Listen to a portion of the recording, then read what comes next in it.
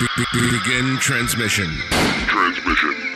The Frontline Gaming Network presents Art of War. Strategy and tactics. Discussions with the best players on the planet. The Frontline Gaming Network presenting Art of War with Nick Nanavati and John Damaris. Hello and welcome to another episode of the Art of War podcast. I'm your host, John Damaris, and joining us this week, all the way from the land down under, is the one and only Dan Savage, who is going to talk to us about Beasts of Nurgle and other chaosy things. He's got a really fun list that we're going to go through. For those of you new to the podcast, this is episode 1, where we talk about the strategy of a list, which is, you can think about it as a macro discussion. What's in the list and why? And what are the things you considered for the list, and what is the overall strategy? Joining us, as always, is Nick Nanavati, who doesn't really need an introduction, but I'm going to do it anyway because I love fluffing this guy's ego. He's one of the best players in the history of 40K, and I don't say that lightly. Like, he's got a lot of accomplishments, has won all kinds of things. Nick, do me a favor. Go ahead, introduce Dan, and let's get started on this podcast. Yeah, sure thing, John. So we have the good man from down under, Dan Savage. That is his real name. He's probably got the coolest name we've ever had on this podcast. So that's reason enough to listen to this. But if that isn't, he's been playing Chaos pretty avidly down under for about 4 or 5 years now. And he's been working with some of the top players down there, like Eric Lothuris, and I believe he is in the running for the upcoming WTC team for 2021. So very cool stuff. He's got a unique take on Chaos, specifically demons, that I want to touch on, not your typical 200 plague bearers or something like that. So Dan, take it away. Say hi, and what is your list? Thanks for that introduction, guys. That's I'm happy with the last name, but it's kind of steered me well in life. But we're kicking into a new Chaos list, and I'm glad that I brought something different that's taken people's attention. Yeah, definitely. So why don't you tell us a bit about it? Just read it off for us top to bottom. Well, to be honest, mate, going through the list, I'll actually let you know where the list all started. It all started with a little snail called Hordicus Slimus. Oh, I love a good story. And if it starts with Gary the Snail, let's do it. Man, Gary the Snail kicked us off, and I sat there thinking, how can I make this work? And I'm an old fantasy player, so I had quite a large access to a lot of old sort of Chaos models. Which were Beasts of Nurgle, and looking through his rules, I was like, oh, this guy teams up pretty well with Beasts. And then we had the release of the new Engine War, which gave Beasts a little bit more of a striking power. And then with the changes in 9th, the Beasts were able to start moving around the board a bit easier. But I'll jump into that a little bit later. But basically with the list, it is a battalion undivided for demons. The list is led by the unkillable Lord of Change, which has seen pretty frequent use, and it's complemented in the list by being yet another tar-pitting unit that's very hard to remove. Hordicus Slimus is also another HQ, and then as a change of pace, I chucked in a Great Unclean One with a bell. Rounding out with the troops, there is a Bloodletter Bomb of 20 with a demonic icon with the blood banner and the instrument and all that. 3 units of Nurglings because, and they're just of units of minimum size of 3 because they're in such a good spot. And it also gives me access to a little bit of objective secured, and also to help sort of push my enemy back with the infiltration deployment. Then there was 23 plague bearers, just bare bones. And then the main guts of the list was 2 units of 5 beasts, 1 unit of 8 beasts. Now, the reason for the 2 units of 5 was 2 smaller squads to avoid that nasty blast that was kicking around for a while. And then the large group of 8, which was the one that I could pump CP into from your Warp Surges and your Mortal Wound strat. And then the last unit in there was a unit of 5 Flamers, which have the infantry keyword and a little bit of a nuisance and help me achieve secondaries. That's Super interesting. I mean, like you've used words that I haven't heard since the Demon Codex released. Horticulus Slimix. Like, what even is that guy? So I guess I'm really glad you found a niche and you've seen some good success with this list. So Can we that's start? awesome. I'm sorry, as a new player, I have no idea what Horticulus Slimix is, does. What does he look like? Like, help a new guy out. Tell me what he does. You haven't heard of the Great Gardener? No, he's basically he is a very comical model that was brought out. He's a giant snail. That's why I made the Gary the Snail reference from SpongeBob. He's like literally a giant Nurgle snail. Yeah, and he has these big bulging eyes, and they use a fishing rod with a Nurgling on it to guide him around. But what his biggest bonuses are is he's actually a very hard to kill model, being at 9 wounds with toughness 6 and 5 up invo, 5 up feel no pain.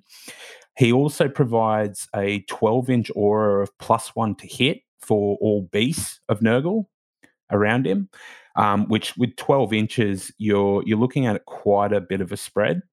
And then he has a secondary aura, which is within 6 inches. All beasts can reroll charges.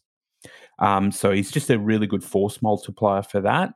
Plus, also he's not too bad in close combat. He has some high AP attacks, which the list sorely needs as well. But he's also just a great candidate for your While We Stand secondary. Very cool. He sounds like a lot of fun. So go through the other HQs. What does a Great Unclean One with a bell do for you? Well, Bellboy, he provides me with miasma, so another caster. So I've got the ability to put neg 1 to hit on one of the beast units or the plague bearers or whatever I'm looking at.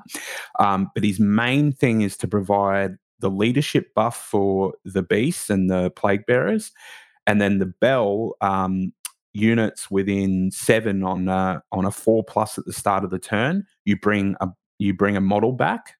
Now, when opponents are shooting units of beasts, you find out 5 wounds with a 5 up, 5 up is really hard to bring down. And there's a really, it leaves a bad taste in your mouth when you shoot off a beast and then the next turn it comes back at full wounds. So that was that combination there. But also he was another exalted trait with a 4 up feel no pain. So he was also another unit that was very hard to bring down. Now, just thinking about your list, it kind of looks to me like you've sort of put together a list that is just an what's the word I'm looking for? Well, I was gonna say like a miserable tar pit. Like it just looks like you can't kill anything in this list, and it's gonna be all over you in combat and standing on all the objectives and sort of just outscoring your opponent. Is that the overall strategy? It's a genuine idea. Also, I wanted to put up targets for my opponent to make, like, there is some scary shooting armies out there, and with this list, you're sort of forcing your opponent to make very tough decisions on what they shoot at, and a shooting phase is very quickly wasted when you see that the Lord of Change is something that you've got to get rid of, and that Lord of Change is catapulting straight at you, but then you haven't put enough damage into the beasts, which the beasts start enveloping your into the field and basically just sit there for a turn. Also with secondaries, it's very tough for an opponent to pick their secondaries against this list, unless they're also playing with the same mindset of sort of battle of attrition, and they're just scoring in their backfield as well. So it's interesting to me that you've gone for Beasts of Nurgle as opposed to Nurglings or Plague Bears as your medium of I'm really durable and I'm going to exist here kind of unit. Yep. So it all makes sense to me conceptually. Like Beast of Nurgle walk up the middle table, they're super hard to kill. You're reviving them with the bell. That's awesome. But they're not obsec. So something like Nurglings or Plague Bearers might do the unkillable but standing on objective horde better. Why the choice for Beasts of Nurgle? So the reason for the beast was, like I said, a theme with the snail to begin with, but then as the game changed over into 9th edition, once beasts were able to move through walls, they became actually quite a fast unit in the game of ninth. When you were looking at potentially with good advance rolls, hitting your opponent's lines by turn 2, beasts actually can do quite a lot of damage with 2 flat damage just inbuilt to them, and the randomness of D6 attacks. You have a unit that can actually put out a little bit of damage when your opponent starts dropping saves. Also, the ability to reroll all wound rolls, and then with the 1 CP strat, 6 is mortal wounds, it becomes a pretty powerful combination. Mm-hmm. Yeah, so it's a lot of attacks, a lot of exploding attacks, mortals. I can see it. Gets a lot of damage done. Do you find though that in like the current meta, and I don't want to focus too much on specific matchups because we will get that into episode 2, but in the current meta, things like Marines are just so tough, Custodes, Sisters are all so tough. And these attacks, they hit on 4s. They're not that reliable in the AP department. Multiple damage can happen, but like you're not crazy high damage most of the time. So how are you able to actually get stuff done with these guys, or is the damage they do kind of bonus damage? Nick, you've just overlooked the biggest thing, mate. It's the snail makes them hit on 3s. Oh, Gary the snail. Oh boy, that's what I forgot about that. So then you're looking at 3 up hit rolls with D6 attacks. As I said, it's the thing is the Marine matchup. It looks bad on paper, but then when you start setting the models down onto the table, you start seeing your opponent really start tearing their hair out in what they're going to target. And then when you have things like eradicators with D6 damage, when they start over or under committing fire into units, you can see that they're losing the time in terms of to be able to do enough damage to remove this army off the board. Plus, in the backfield with this army, you are constantly scoring in the form of banners and quarters and things like that, as you are just moving in a frontal wave. And it basically becomes this game of, if your opponent picks the wrong secondaries and you're able to shut them down, you can almost shut them out of the game completely. Mm-hmm. One of the before we get into matchups, but one of the toughest matchups is your armies that have highly effective, high damage weapons that are also kind of multi-shot. So your AdMechs and things like that, which can put out quite a lot of damage, but also have a high volume of fire as well. Yeah, like a unit of chicken walkers pumping out like 30 autocannon hits could definitely wear you down. Yeah. But the thing is if they're shooting at the beast, they're not shooting at the Lord of Change. If they're not shooting at the Lord of Change, threat overload type of list. I love that aspect to it. I've seen a lot of players with demons try a similar idea of threat overload with big scary monsters and whatnot. And if you're not shooting this, then there's this is going to hit you, that's going to hit you, whatever. But I've seen that typically done with like triple keeper, rush them up the table kind of builds. This is obviously not doing that in the slightest, but have you given that any consideration as an alternative, or do you think this is better? I actually think this is better. With the keeper scenario, you open up to abhor the witch quite badly, because yes, the keepers are in a fantastic spot in terms of their neg 1 to wound from range. They've got great damage output, but you are kind of locked in the fact that you are pushing for combat with them. When a keeper is not getting stuck in and actually doing its damage, you're not getting its full points worth. But I've found that when a keeper hits, say, for instance, a Beast of Nurgle unit, more often than not, that keeper will bounce off the combat, and then you're able to move around. And if you hit the keeper with a larger group of like more beasts coming in from the side, you can usually drop that target, and that target is giving me 5 secondary points while my beasts are kind of giving them nothing. Also on top of that is opponents, especially with Australia, we're very much getting used to playing against the Monster Mash Chaos list. And although it had great results, you were getting to those 3 wins, and then maybe in your last round you'd come up against a properly set up gun line that had the means of actually dealing with the keepers. And so basically this list was designed in a way to really play secondaries well, but you also had point threats like the Bloodletters and the Lord of Change and the Great Unclean One, that when you needed to hit, you would hit an exact point, divert your opponent's attention to that point, and then the rest of the army becomes a second thought. But it's one of those armies that you can't have a second thought with the rest of the army. It takes a lot of sustained fire to bring this down to where it doesn't operate anymore. Yeah, it can. The durability here is not what's in question. You make a really great point about the keepers as well.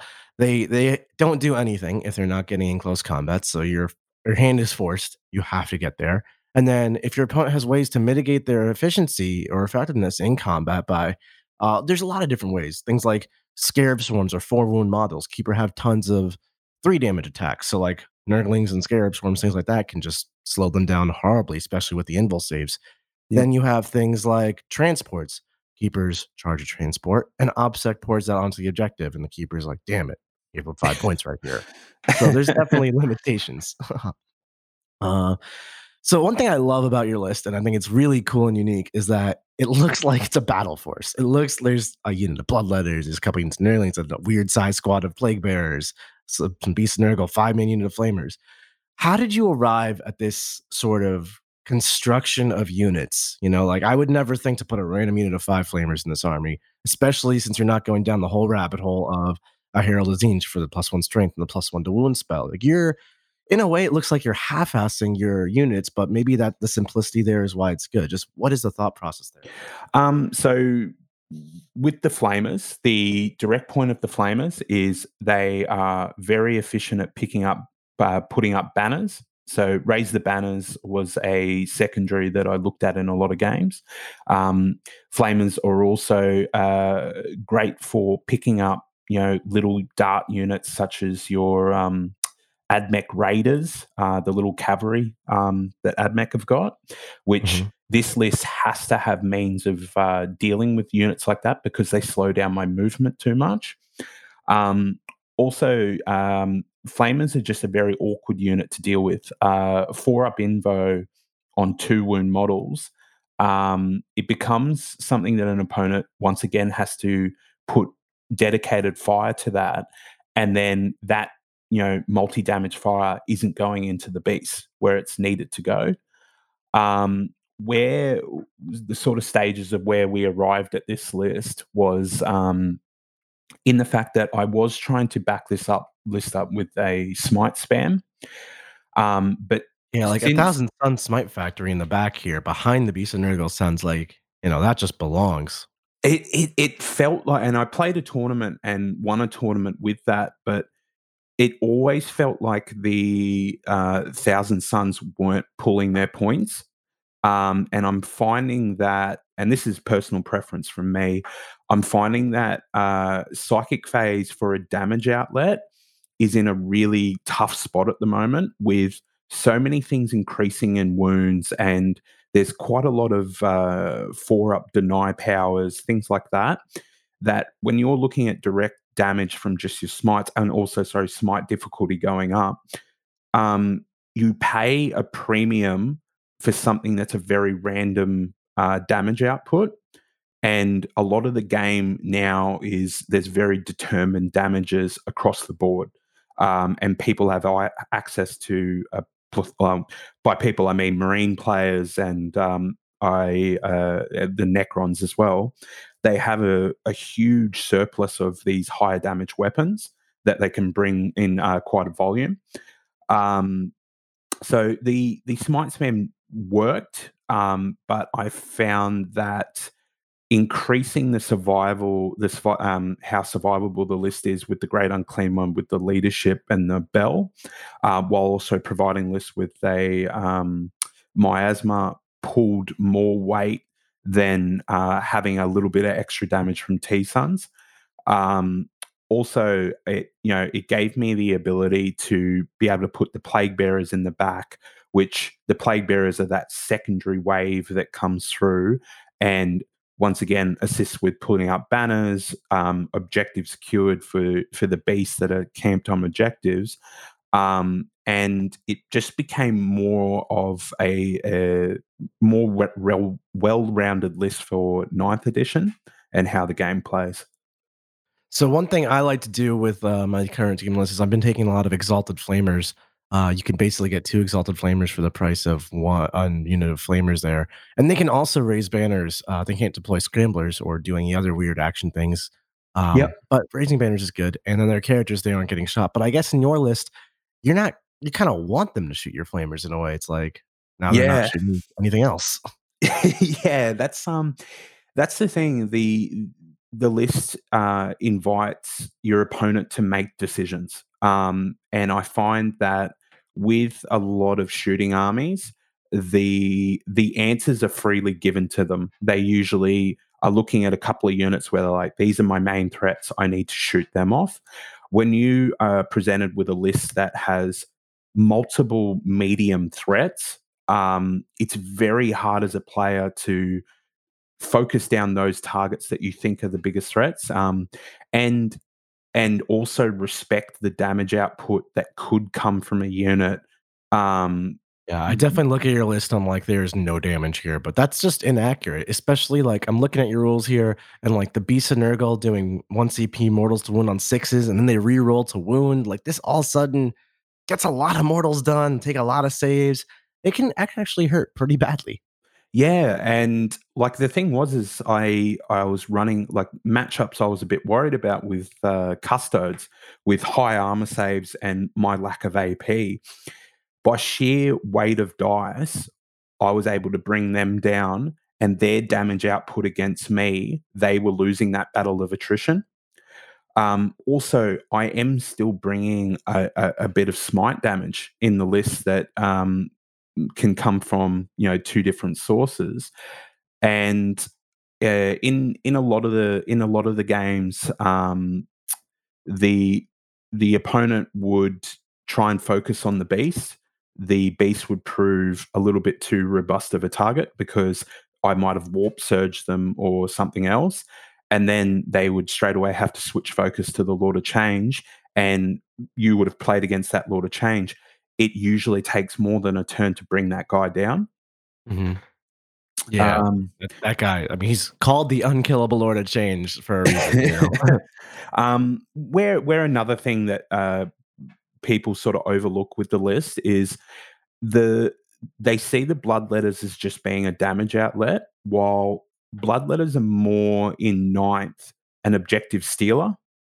When you've got yourself a 3d6 charging objective secured unit, it's set up in such a way to deny my opponent that primary for that turn, and then and it's big enough where you could potentially contest like 2 objectives with it right there. Exactly. And when an opponent spreads too thin, that's what you're sort of looking at. I always try to keep my Bloodletters in my back pocket for as long as possible before I unleash them, because it always keeps your opponent honest in the backfield. If they're able to freely move around, they're able to set up for your, slowly moving offensive. But if they've got 20 Bloodletters staring them down, it makes them go, well, I've still got to have screens. Those screens are the thing that helps the beast catapult up the board to hit those juicier targets. Mm-hmm. So that was one of the ways that the list operated and actually found success. I like that a lot. So more on like a strategic level here, I guess your plague bearers are kind of wandering around in a way giving the Beast of Nurgle OBSEC, because just to clarify how objective secured works in terms of objectives, if your opponent has OBSEC on the objective, like Tactical Marines or whatever, and then you have Beast of Nurgle on it, obviously he's going to hold it regardless of how many Beast of Nurgle you have on that objective. But the second one singular plague bearer gets on that objective, now there's OBSEC from both sides on that objective. So now it goes back to number of total models. The Beast of Nurgle get to contribute their bulk again. So Is that kind of the idea? You, instead of going for like, here's 180 plague bears, everyone's obsec, but kind of actually killable. Here's really, really hard to kill beasts and Nurgle, and just enough plague bears to follow along suit. Is that your idea there? Definitely. And the other part of that is beasts have that amazing rule that they heroically intervene 3 inches. Oh my God. This is so cool. Talk to me about this. Yeah, so you have a built-in rule on beasts where they're always, trying to get hugs from people, as their law says. But you set up a big unit of beasts on an objective, and they cover that objective quite well with that base size. Your opponent, if they want to try and tap an objective to steal it off you, they're going to cop a heroic intervention. Now, there's a lot of things in the game where you're getting, say for instance, Eric's Gaunt Carpet, where you have small, cheap cannon fodder that sort of taps objectives and takes points off people. These lists in Australia were having really good success, but if you have something that heroic intervenes into them, they've got to commit their right amount so those beasts can't just come in and wipe them off. The plague bearers were that secondary thing in the back that, yes, they gave objective secured, but also they were raising banners. They were constantly being this second wave that sort of came through, that once your opponent had dealt with the beast, they really didn't have the firepower left to bring the plague bearers down. And then when you're still kicking around with the Great Unclean One, the plague bearers are very hard to shift. But the main reason why I didn't expand upon more plague bearers and less beasts is you give up secondaries. The beasts are just hot in a really good spot in not really giving away too many points. Yeah. So with this list, you're not. It seems like it's very focused on denial. You're denying your opponent's primaries with bloodletter bombs. You're denying your opponents the ability to take secondaries. You're getting while we stand, we fight because, like, what? How are they stopping you? So I imagine your games are fairly low scoring, where you're looking for like I won 60 to your 50, not I blew you out 90 to 20. That kind of thing. I was actually getting with the paint scores, I got a 98, I think, in the first round. And then I think I followed it up with 100, so a 88 I'm just and a talking out of my ass right here. So how do you pull off this magic?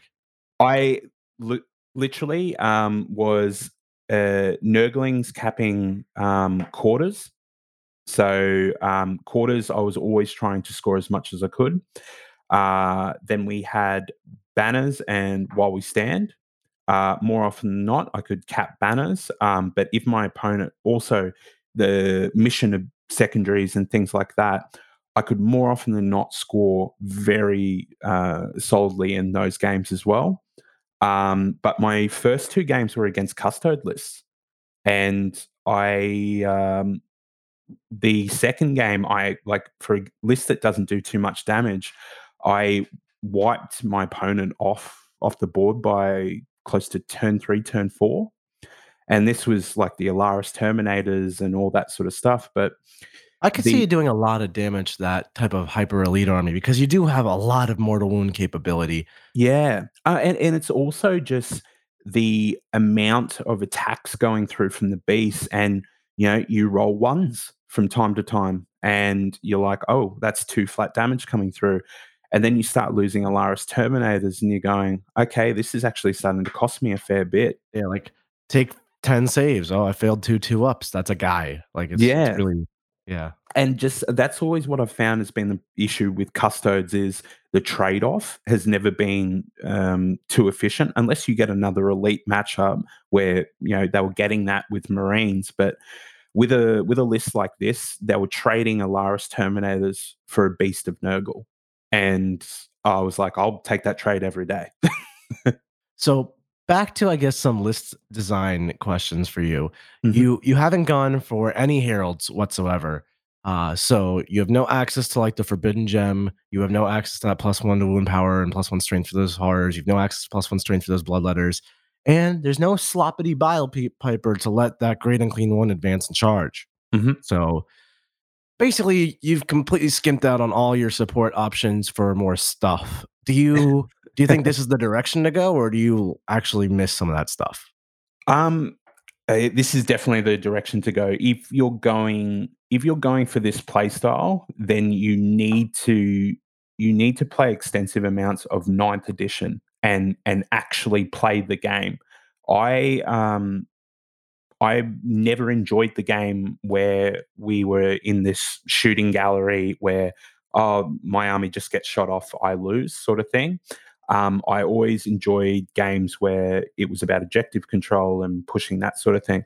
This list does not need to interact with the opponent at all. You can pick secondaries that play your list and score as much as you can, and then you have the full awareness of what your opponent's picking as secondaries. And more often than not, with a list as annoying as this, they're usually picking a assassinate, a bore the witch, or they're picking quarters or something like that, where they start playing into your territory and your game, and you're able to capitalize on that. And then basically you just focus on winning primary. And this is where the bloodletters come into the equation so well, because you can hold out that time until that gap opens up where the bloodletters come in, they take an objective off it, and it's like, okay, well, I've outscored you for this round. What are you going to do about it? And then your opponent has to overextend, and they start marching to the beat of your drum rather than you just copying, letting them shoot you for the whole game. Right. Yeah, I mean, you're like you said, it's designed for 9th edition. You're 100% based on playing the mission. You mentioned you're going to take engage in all fronts, raise the banners, and while we stand, we fight as your go-tos, generally speaking. Do you ever switch that up, or is that like, this just works, so why rock the boat? Well, one of the games when I played against Hayden Waldock, he had it was a pre-Marine Codex Imperial Fist, really good Invicta Warsuit runs with the Thunderfires, and that's one of the things that I'm glad is not in the game anymore, that Tremor Shell. That was horrendous when you play against that type of list. Oh. It's but in that game, he had enough shooting to completely wipe my infantry off. So in that game, I didn't take banners in order to sort of prevent him from targeting my infantry. In that game, and when you look at your opponent's list, if you see that they have the potential damage output to take you off the board, your sole focus in that game is to take primary off your opponent. And you start looking at it and you go, I have to build up enough of a primary lead and have consistent secondary scorings so that I can just take this game out from that alone. So in that game, I took while we stand and forced my opponent to go after those greater demons and those hard to kill things, just so my infantry and beasts were allowed to operate in the game longer than they normally would be able to. And that actually gave me the win in that game, just due to the fact that he had to put too much fire into the Lord of Change and Great Unclean One. And it basically turned around to turn 2, turn 3, and you get into this position where you're like, I'm actually up on primary by 10 points. And he has to find that 10 points in a list that is just very hard to remove from objectives. This episode is brought to you by HP Instant Ink. No one is reading your mind, but HP Instant Ink knows when your printer is running low and sends you new cartridges, so you never have to think about ink. Save up to 50%. You'll pay less than $5 a month for ink and never run out again. Find out if your printer is eligible and enroll today at hpinstantink.com. Conditions apply. For details, visit hp.com/instantink Spotify. I like it. So, I'm noticing you're also not taking the tree here, the Feculent Gnarlmaw. And that's, like, in my opinion, one of the main draws to running big old Gary the Snail Horticulus Slimix. He has a rule for everyone at home that basically lets you summon a Nurgle tree. And the Nurgle tree is a fortification, so normally you take it and you put it in your deployment zone, and that's that. And it provides a lot of buffs to your army. It gives advance and charge to Nurgle Demon units, gives bonuses to their cover saves, fall back and charge. A lot of stuff going on. Mostly advance and charge, fall back and charge in this case. Horticulous Slimix lets you move him forward and then summon a tree into midfield, where it's a lot more useful in your army, providing its orders from the center of the board instead of your deployment zone. And you're just not gone for that at all, Dan. What's that about? Because I'm not looking at damage. I am trying to look at it that I want my opponent to interact with me. If I take the center board, I usually have the majority in objectives. I'm usually holding more than what they are. So the baton is then passed to them to start interacting with me. If they allow me to completely take over a flank, and usually how you will play this list is you'll run two different flanks. You'll run a flank that is running, say, two of the 5-man squads with the snail, and then you might have a flank running the 8-man beast unit with the Lord of Change. There's two flanks there that your opponent has to be watching out for, and you've also got the Bloodletters to back up that flank. I never in the game am looking to go into my opponent's territory and start, wiping them off the table. It's that if that's happening, then, the game is already won, in my opinion. It's more a game that I want them to take so long to remove me from the board that the scoring in the primaries and secondaries has just lopsided into my favor. I've always tried to design this list in a way that I was looking for narrow margin wins, where my opponent just goes, oh, wow, I'm down by 15 points in primary and you've picked up too many secondaries. I can't actually win this. But in that, opponents were also in a lot of games when they started seeing they were losing on the primary and they were trying to push their secondaries, they would overextend, overcommit, and that's where the list comes into its own, and you start hitting units with beasts and people start learning to respect how much damage the beast can actually do. Mm-hmm. Yeah, so it seems like a lot of players who run demons historically do typically try to run into close combat, get themselves locked up, trapping models, which isn't as effective in 9th edition, and just killing the opponent with like Keepers of Secrets and stuff. And you're going for a much more board control style where you're like, I'm going to sit here on my pile of objectives and I'm going to score 45 secondary points unless you come mess with me. Scoring, I'm going to hold these two objectives every turn for 10, 10, 10, 10. That's a really good score. And then at some point, I'm going to mess with your scoring capabilities with my Bloodletter Bomb. And that's enough to pull a win. Because most armies aren't even designed to score 45 points on secondaries these days. Most are like, engage in all fronts and scramblers. Hopefully that gets me between 20 and 25. And I'll figure out the last one in the moment. And you're like, well, I actually have a plan for 45 points here. So screw you.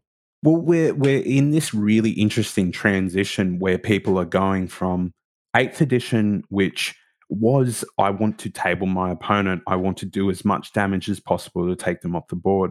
And we've crossed into 9th edition, where you've now got this absolute smorgasbord of secondaries to choose from. And you can start tailoring your list to play the game as well as possible and interact where you want to interact with your opponent.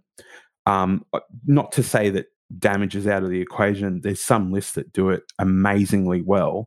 I just started to see things like some of the AdMech lists and Marine lists that had very efficient screening, that things like the Lord of Change and things like that, you were playing catch up, and if you lost your tools, you started going, all right, well, this game I'm on the back foot from the get-go.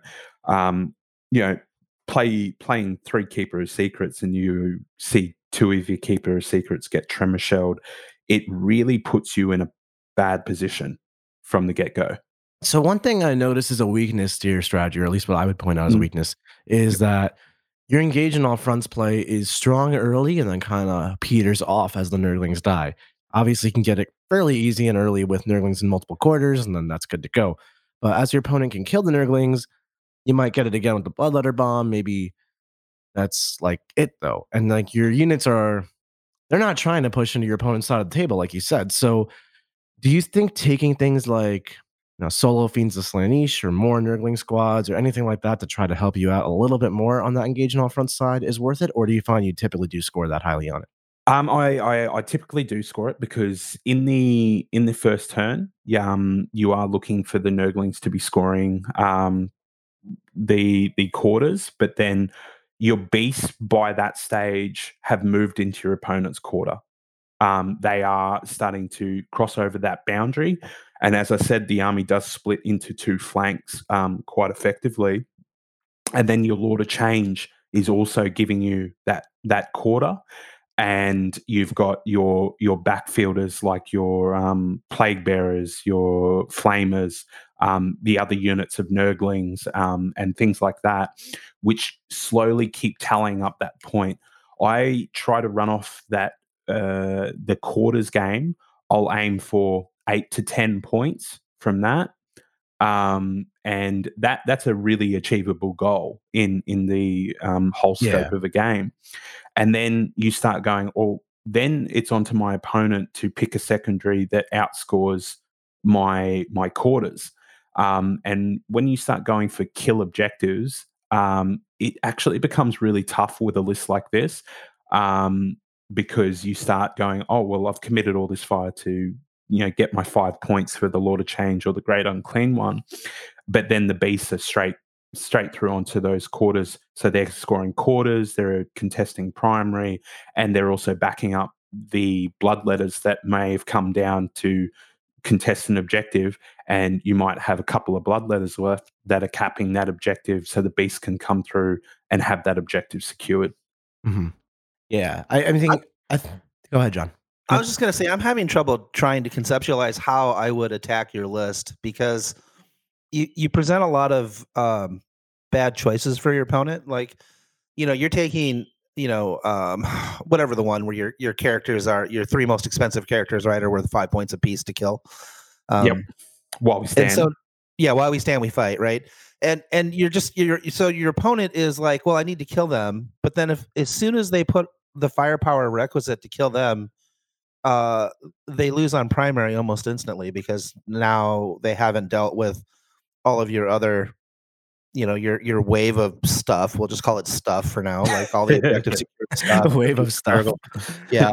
But they just take over the board, and you've just sort of seeded the board. You've sort of forced your opponent to like choose between letting me score, 10 or 15 on my secondary, or letting me score 10 or 15 on my primary extra. It's kind of like the ball's in your court, and I'm trying to figure out. I don't know. I don't know how to approach the sort of the knot that you're tying for your opponent. So let me try to answer that for you, John. Dave, you can correct me if I'm missing the mark here. Yep. Without going into matchup specifically, I think something that could maybe go first against you and really start just move blocking your army horrendously, trapping in your own deployment zone. So anything really fast, like Kraken Tyranids just standing right in front of you with their whole army, just as an example. Because there's a very stark lack of fly here. There's 5 flamers and Lord of Change. Everything else, slow movement characteristic, no fly, huge bases. So you are vulnerable to move blocking. You're vulnerable to ruins. Beasts of Nurgle being what they are, beasts, and beasts getting the buff to walk through walls now is a huge boon for you. But for the most part, you're a slow army. So if someone can capitalize on that, you might just fall on your face right there. Or is that not the approach you should take? It's definitely. So I played against Eric a fair few times, and we just had Eric on the podcast last week. Anyone talking about his 200 Tyranid army, that 200 model Tyranid army. So if you want to know how he uses that, check out that episode. It was one of the playing against his style of Tyranids. Yeah, he would be move blocking you with biovores, with spore mines blocking you, and all sorts of things. And the list, it would be a very tight game. But in the meta, it's a very rare list to come up against that. But even then, he was always in the driver's seat where he couldn't make a mistake. And sometimes the game would just turn on him where, yes, you can block those beasts, but the 5-man beast squad might roll really well for their attacks, and they might throw out 25 attacks. And he's just like, oh, well, I didn't expect that to happen. I'm going to lose far more infantry than I thought I would. And then I'm also starting to score my secondary within their ranks. And he still has to be keeping up on his secondary scores, because if he overcommits with that mood block too early, I get the run through on the back end of the game, and he might have taken too many losses that he now can't cap those objectives off me. Yeah, and I will also say there's definitely a right and wrong way to move block, and if you're just like, I'm gonna move block this army and win the game, haha, you're probably doing it wrong. So by that I mean, like Dan was alluding to, if you overcommit to the move blocking and you're just throwing your army into the trash can early to keep them in their deployment zone, you'll eventually run out of stuff, and maybe they can still catch up in the back half because the secondaries are fairly independent of the move blocking in this list, like While We Stand We Fight. Mhm. And then also the you do get a lot of free movement when you charge stuff. So let's say giant wall of gaunts or whatever it might be right in front of the beasts of Nurgle. They're going to charge 2d6, but maybe only go 2-3 inches because the gaunts are right in front of them. Wipe the gaunts, pile in or consolidate 3. So now it's almost like they just took a movement phase, but you lost 30 gaunts doing it. And also it starts opening up opportunities where you start going, I'm going to deploy the bloodletters, and you now have another damage outlet that's on the board that you need to commit something to take that out, which then frees more of the army to keep pushing up. The mass Tyrannid did score very well, but there was a lot of times where units would get wiped off just by the sheer amount of volume that the beast would put out, and you still had the Lord of Change pumping up the center. And yes, they would hit him with a target and trap him with a unit, but he's still something on the board that can move up and start to cap, quarters or some other secondary. Or I might be taking a mental interrogation with him, where I was just about to ask about mental interrogation or psychic ritual. Is that ever something you mess with? Yeah. Psychic ritual, I am very hesitant on because it's such a gamble. Yeah, 15 or 0, no in betweens. Yeah, and it's one of those ones where you just go, wow, if they have a 4-up deny or a 1 CP sort of deny, it really throws the game out with what you're looking I just to wouldn't take it if they have access to something like that. Yeah. Yeah, no, definitely. Yeah. And then with it as well is you want the Lord of Change to still be in the game. And so with mental interrogation, that's another one that you definitely look at, where if they're using their characters and they're starting to be aggressive with their characters, you're always going to be chipping up 3 points from just that alone. Mm-hmm. But you definitely brought up move blocking. Marines used to have that double shot tremor shell that in that tournament I pretty much played without my 8-man B squad and one of my 5-man. But in that, the beasts were still achieving a purpose where if you can get them on the objectives, they don't have to move ever again. They're all right. That's exactly right. And that's where I saw the sort of downfall of the larger Monster Mash Keeper of Secrets sort of list, where when they were tremor shelled, so much of your damage was out of the equation and you didn't have the board presence to be able to take your opponent out of the game. So I do want to ask, you mentioned you split your army into 2 flanks, which is not what I'd expect you to say. There's the left flank with the 2 units of 5 and the right flank with the big unit of 8 and Lord Change.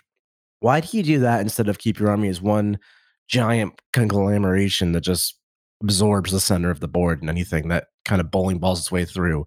Why do you split it up into 2 smaller contingents? Well, basically what you want to do is you are always trying to turn the game into a hammer and anvil style deployment, where you force your opponent to be in that small section of the board and you push up with one flank. So your stronger flank will push that end where you've got your 8-man beasts or your Lord of Change, or you might have 2 of the 5-man beasts and the Lord of Change with the Great Unclean One steering up. Because once you turn the game into that style, your auras pretty much cover all your units. And there is no gaps in your backfield at all where your opponent can deep strike behind you and do all sorts of things like that. It basically, with the flanks, it forces the opponent to also start shifting his own flanks and maybe recommitting to one side to strengthen that flank. And then you've got the Bloodletter Bomb coming down to hit that exposed flank that might have an objective on it that you can take off your opponent very cheaply. Mm-hmm.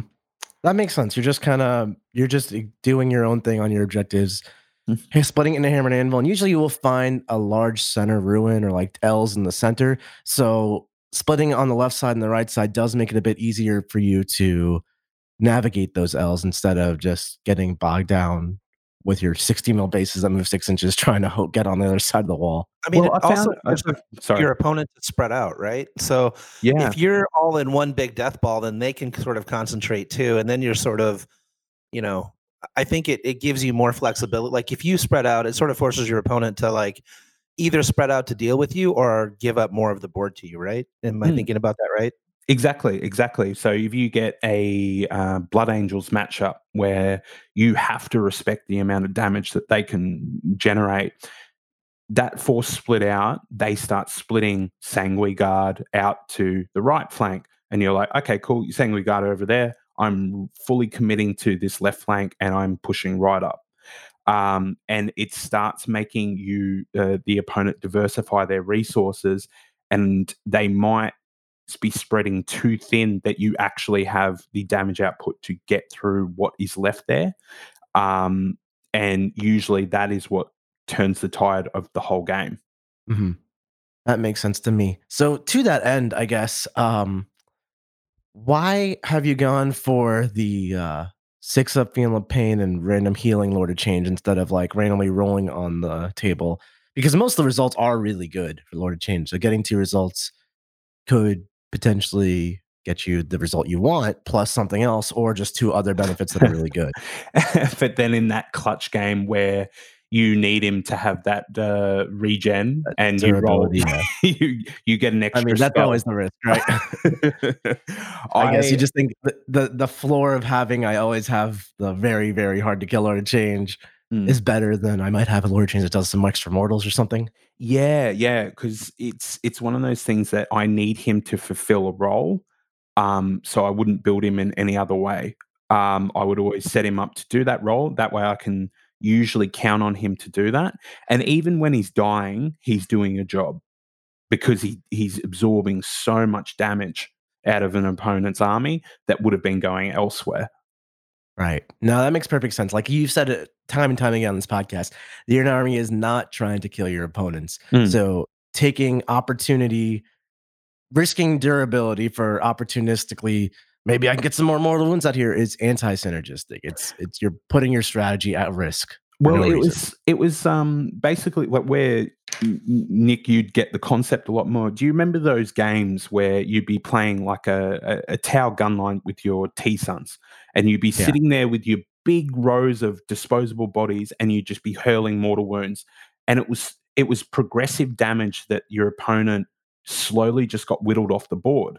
They were shooting all your plague bearers and doing all sorts of things, but then you slowly just won that battle of attrition because they couldn't push too forward, because then your trash starts actually doing more work and adding more damage, and it forces your opponent to start bunkering up. What I'm kind of doing with this list as well is spreading that bunker wide as well and making it so that my opponent fully has to commit to 2 different flanks. Sure, there might not be as much damage coming through, but I've taken, that resilience level to 10. Mm-hmm. Yeah. So, I mean, Dan, did you know I'm like a diehard Demon fan? They're like my favorite army in all of 40K, and I just like been unhappy with the play style they've been shoehorned into for a while. Did you know all this? No, I didn't.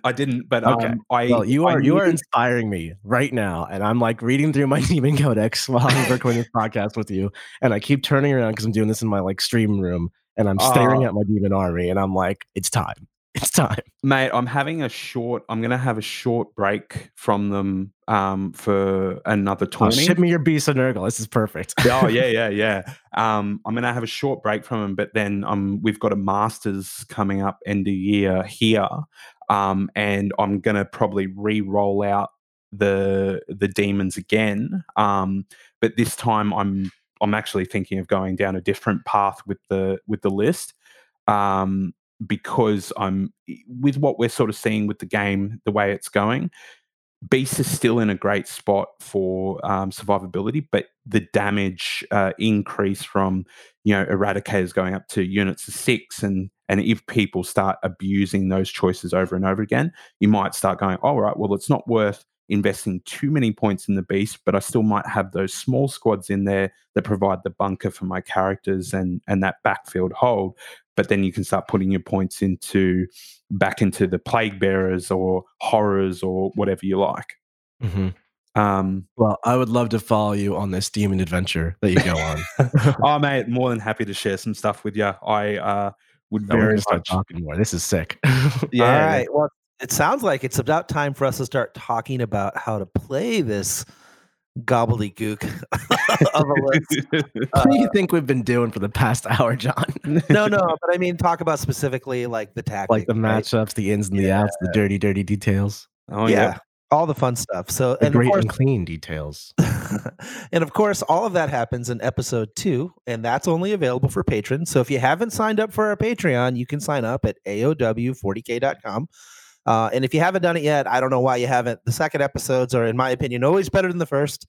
You get tons and tons of detail of optimal play for this list, because I imagine this list plays a little differently in different matchups, and it'll be interesting to see sort of how he dunks on Marines, which is what I'm looking most forward to. I'm looking forward to. I see like so many matchups that are like, this is how I would approach it, and this would be really hard for this demon army to overcome. And Dan's team's got an answer for everything, so I'm really excited to hear what he says. Yeah, exactly. Okay. Thanks, Dan. Thanks. Yeah. And thanks to all of you patrons for supporting us. We'll see you over on episode 2. For everyone else, we'll see you next week. Like the strategy discussion you heard? Want to hear more about the tactics of this list?